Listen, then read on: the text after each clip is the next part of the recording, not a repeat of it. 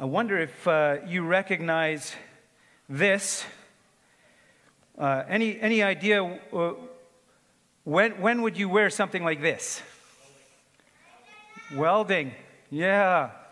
It would probably work with these gloves, I think, right? Which would be different, of course. You would probably, where would you be if you were wearing this? Where would you be? Hockey, on the ice.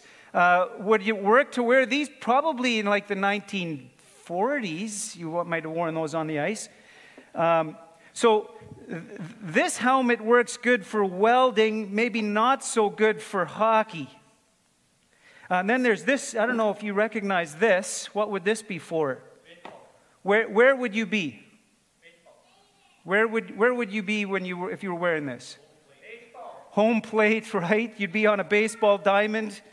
I think. How about this? Where would you be if you were wearing that? A swimming pool.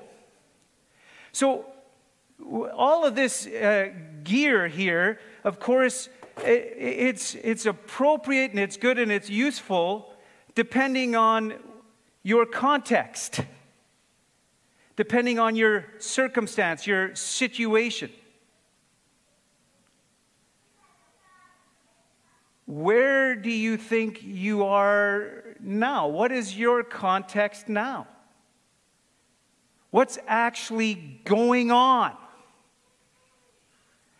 There's many ways we could answer that. Did you know that your context, our situation, what's going on today is exactly the same as the situation in the context of the first church in Ephesus, which is now in the country of Turkey in 100 AD? The situation is the same. Well, it's different, but it's exactly the same, because what you see is not all there is. We are concluding our sermon series entitled Body Language this morning, going through the book of Ephesians, and unfortunately we've had to shorten it slightly. And we're finishing this series from Ephesians chapter 6, starting at verse 10. If you have Bibles with you, I'm reading from the NRSV, New Revised Standard Version, Ephesians 6, verse 10.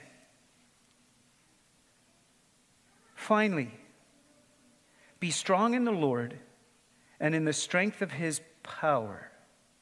Put on the whole armor of God so that you may be able to stand against the wiles of the devil. For our struggle is not against enemies of blood and flesh, but against the rulers, against the authorities, against the cosmic powers of this present darkness, against the spiritual forces of evil in the heavenly places. Therefore, take up the whole armor of God, so that you may be able to withstand on the evil day, and having done everything, to stand firm.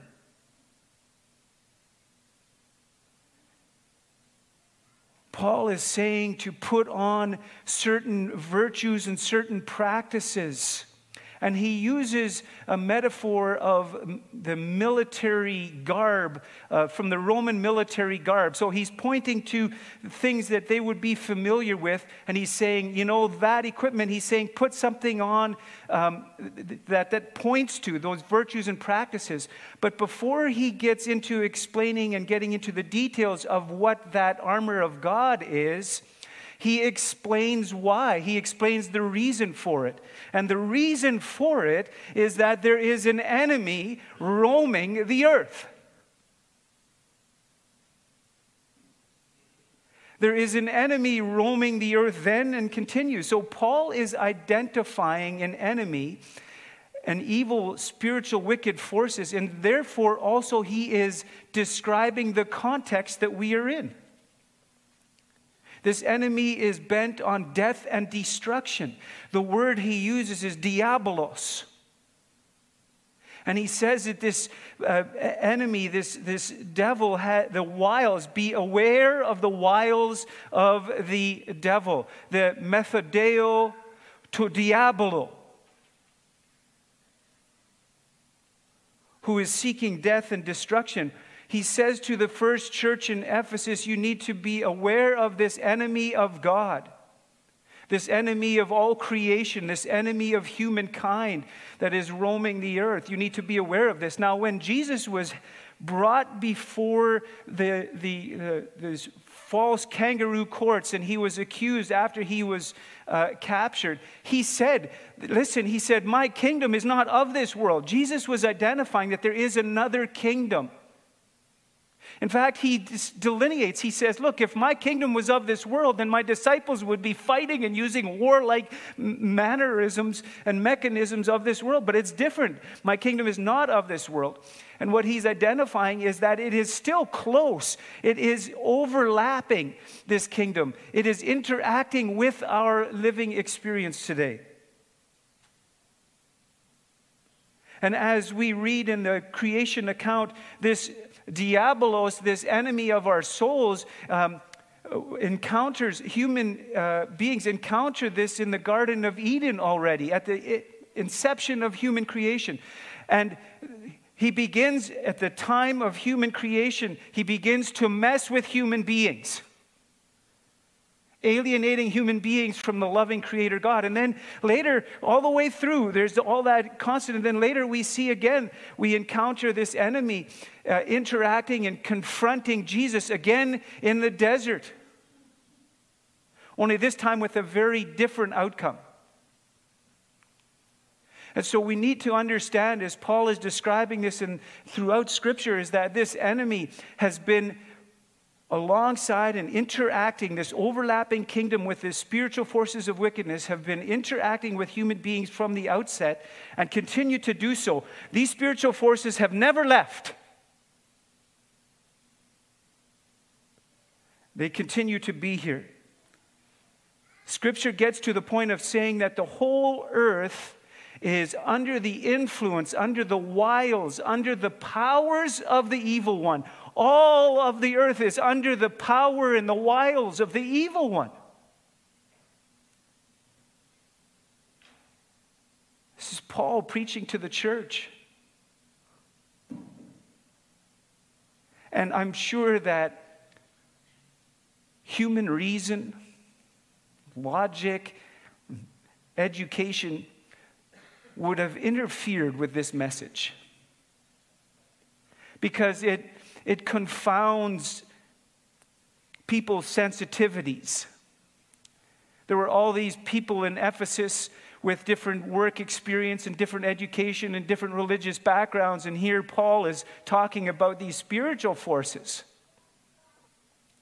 And maybe their logic and reason would have caused difficulty for them, because it's so easy for people to be confused about who the enemy is.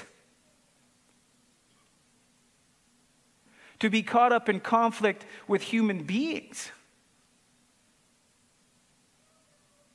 It's so easy to be lulled into a false positive when material and commercial prosperity blind us to this sense that we're living in a bliss instead of reckoning with the battle that is going on. And it's easy to take matters into our own hands when there is a conflict. And as it was for those in Ephesus at the time, it's easy to take matters into their own hands when there's difficulty. It works in their sailing. It works when their construction. It works. And so why not? And friends, the conflicts and the battles remain very real today.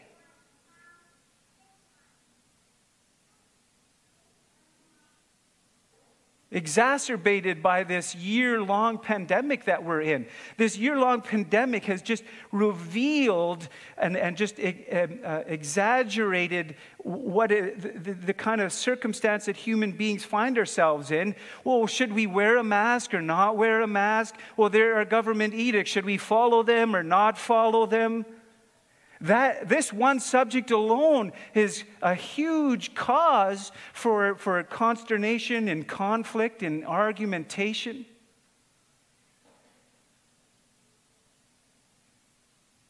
And I mean between Christians. I mean between followers of Jesus. It turns into conflict and fighting even within a congregation, even within biological families.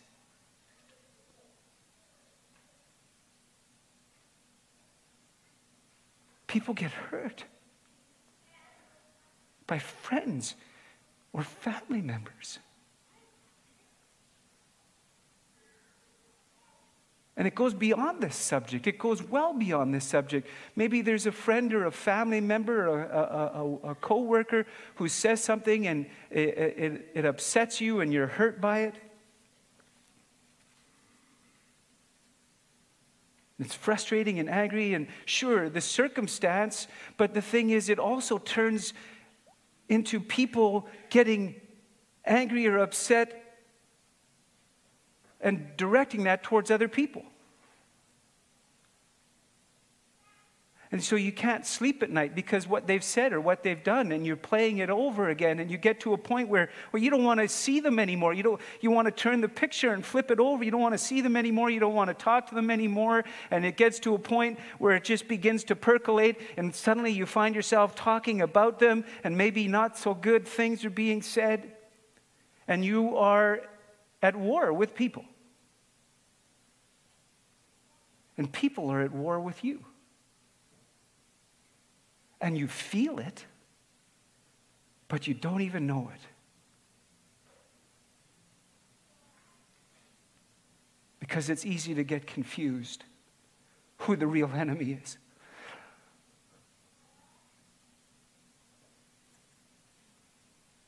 It's easy to get lulled into a false sense of bliss without reckoning with the battle that we're in. And it's easy to take matters into our own hands and to strike back, to fight, or to flee and direct our upset at another person or even at God. Our system one thinker jumps to conclusions with a few bits of information and works primarily with what you see, what's immediately visible. Our system one thinker works with this acronym, what you see is all there is, YZADI. And you just think that what you see is all there is, but there is a lot more going on.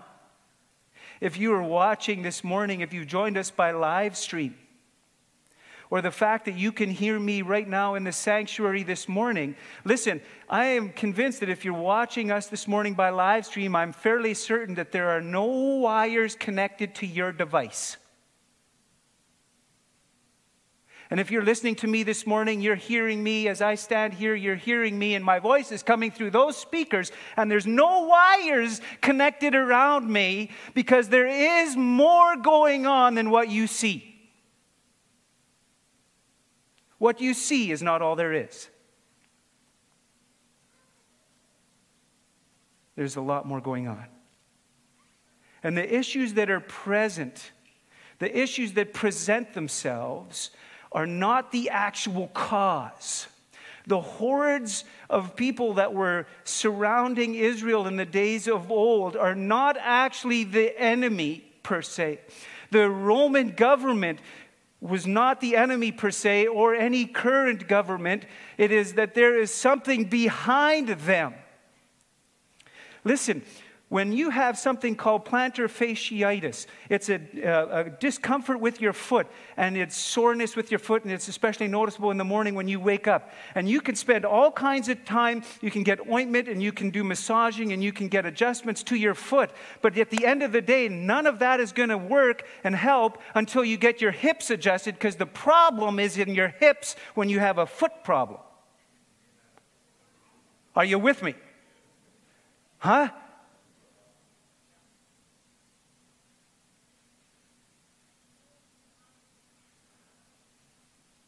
There is an enemy behind this. The wiles of the devil. The cosmic battle is real. We are in the fight of our lives. We are in the fight for our lives. And what you see is not all there is. And friends, we are in Lent. We are in the 40 days of focus. And this Lent is actually the context. It illuminates the battle that is so real and among us. This cosmic battle is brought into, this very real cosmic battle is brought into view at the cross of the crucified Christ, where it is crescendoed and made so acute. That's what's going on there.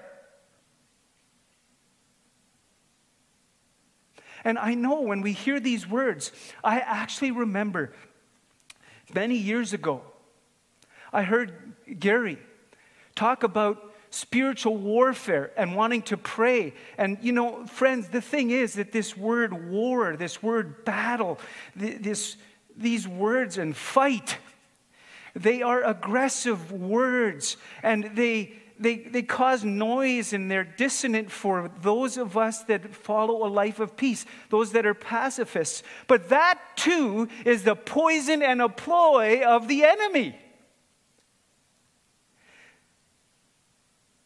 Methadeo to diabolo. It's getting him, he's confusing us. And so what we do is we dismiss and we diminish the words like battle and war and fight. And we dismiss those things because they cause dissonance in our ears. And instead, erroneously, we demonize people. Do you see how it gets twisted? No. Your mom or dad will talk to you about it later. But thanks for vocalizing.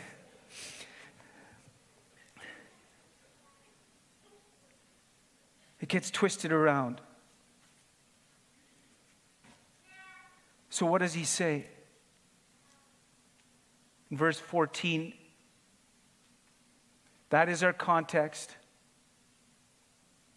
Paul says, "Stand therefore and fasten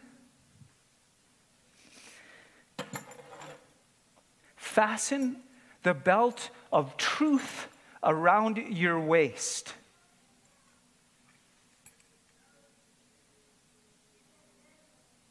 And put on the breastplate of righteousness. And as shoes for your feet, put on whatever will make you ready to proclaim the gospel of peace. And with all of these, take up the shield of faith, with which you will be able to extinguish the flaming arrows of the evil one. Take the helmet of salvation and the sword of the Spirit, which is the word of God.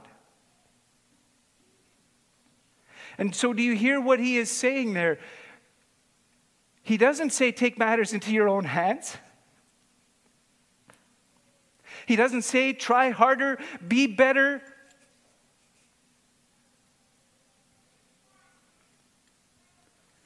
Do more.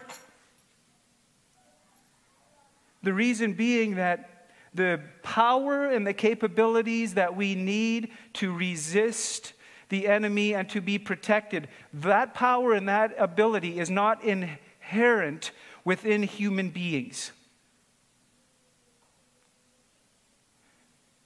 The power and ability and capabilities come from God. They are of God. And they are by God. They do not come from human abilities. So what Paul is saying is this is your context, and so he is urging the people in Ephesus to get dressed appropriately for the circumstance they are in. They're not in a swimming pool. They're not on the baseball diamond or the hockey rink. They're in a spiritual battle. And for that, you need to dress appropriately. So put on the Lord Jesus Christ. Let me read something to you from a book called Crucifixion of the Warrior God. Gregory Boyd writes this: on the cross, the perfectly faithful Son of God overcame the strong man who was fully armed and who guarded his house and possessions.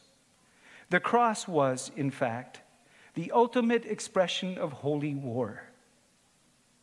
And it demonstrates how completely the war waged by the Lamb and his followers turned the holy war tradition of the Old Testament on its head. By choosing to give his life for his enemies, rather than to fight flesh and blood, rather than fight human beings, Jesus waged the ultimate battle against the rulers, against the authorities, against the powers of this dark world, and against the spiritual forces of evil in the heavenly realms. This ultimate expression of nonviolent, self-sacrificial love for a race of lost rebels disarmed the powers and authorities, broke the power of him who holds the power of death, destroyed the devil's work, cast out the ruler of this world, and thus, in principle, brought an end to his reign. Amen? That's what was happening at the cross. That's what our Lord Jesus Christ has done. And that's what Paul is saying we need to put on. But there's one problem that remains. And that is that we are outnumbered. We put on the whole armor of God. And as one of my friends said, his mentor said, put on the whole armor of God and never take it off. The problem is that we are outnumbered, but for that, Paul also has advice to the Ephesians and to us. He says in verse 18, pray in the Spirit at all times with prayer and supplication for all the saints. He goes on, he says, to that end, be alert and pray. Persevere in supplication for all the saints. Verse 18, pray. Put on the whole armor of God and pray. Get the help that you need. Recruit the help that you need. Buckle up. Get appropriately dressed. Because what you see is not all there is. And so what we learn from this is that the Lord, our God, loves us. He wants to protect us. He wants to repel the evil one. And the best way that we can thwart the wiles of the devil is not engage with the tools of the devil or to in any way act or word or deed or otherwise resort to any kind of violence against another human being.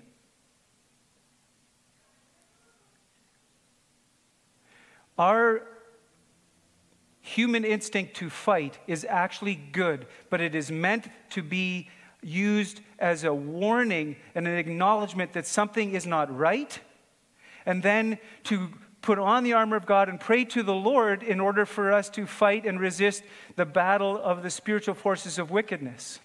Friends, because when we lose focus who the enemy is, and we lose focus what is actually going on, that the spiritual forces of wickedness are trying to wreak havoc, when we lose focus on that, we get played by them.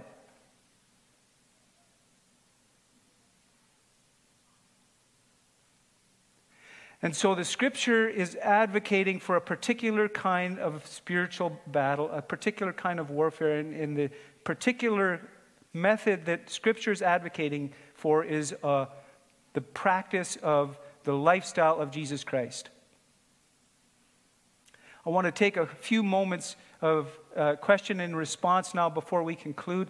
If you have a question here in the sanctuary, you can stand and we'll get you to ask your question. If you have a question that you want to type in the comment section of YouTube, you can do that. Or you can email or text to ask@semconline.com.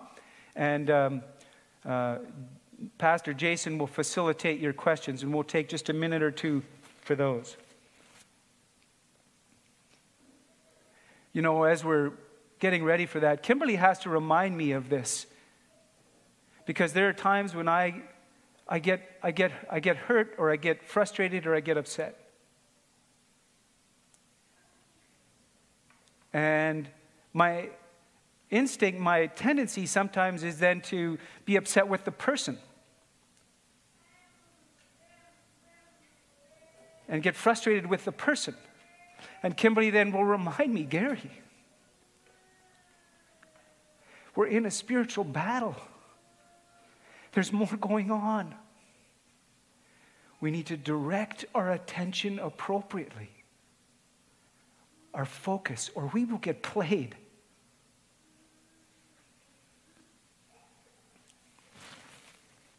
If you have a question, you can stand. And I want to leave you with an acronym, because we didn't get into the description of the armor. I mean, there just is not enough time. You could do a whole series on these, like chapter 5 and chapter 6. The acronym is TRPFS word, or trip first word. If you're going at the very beginning of the day to remember putting on the armor of God, you just think, I'm going on a trip first word. Truth, righteousness, peace, faithfulness, salvation, and word.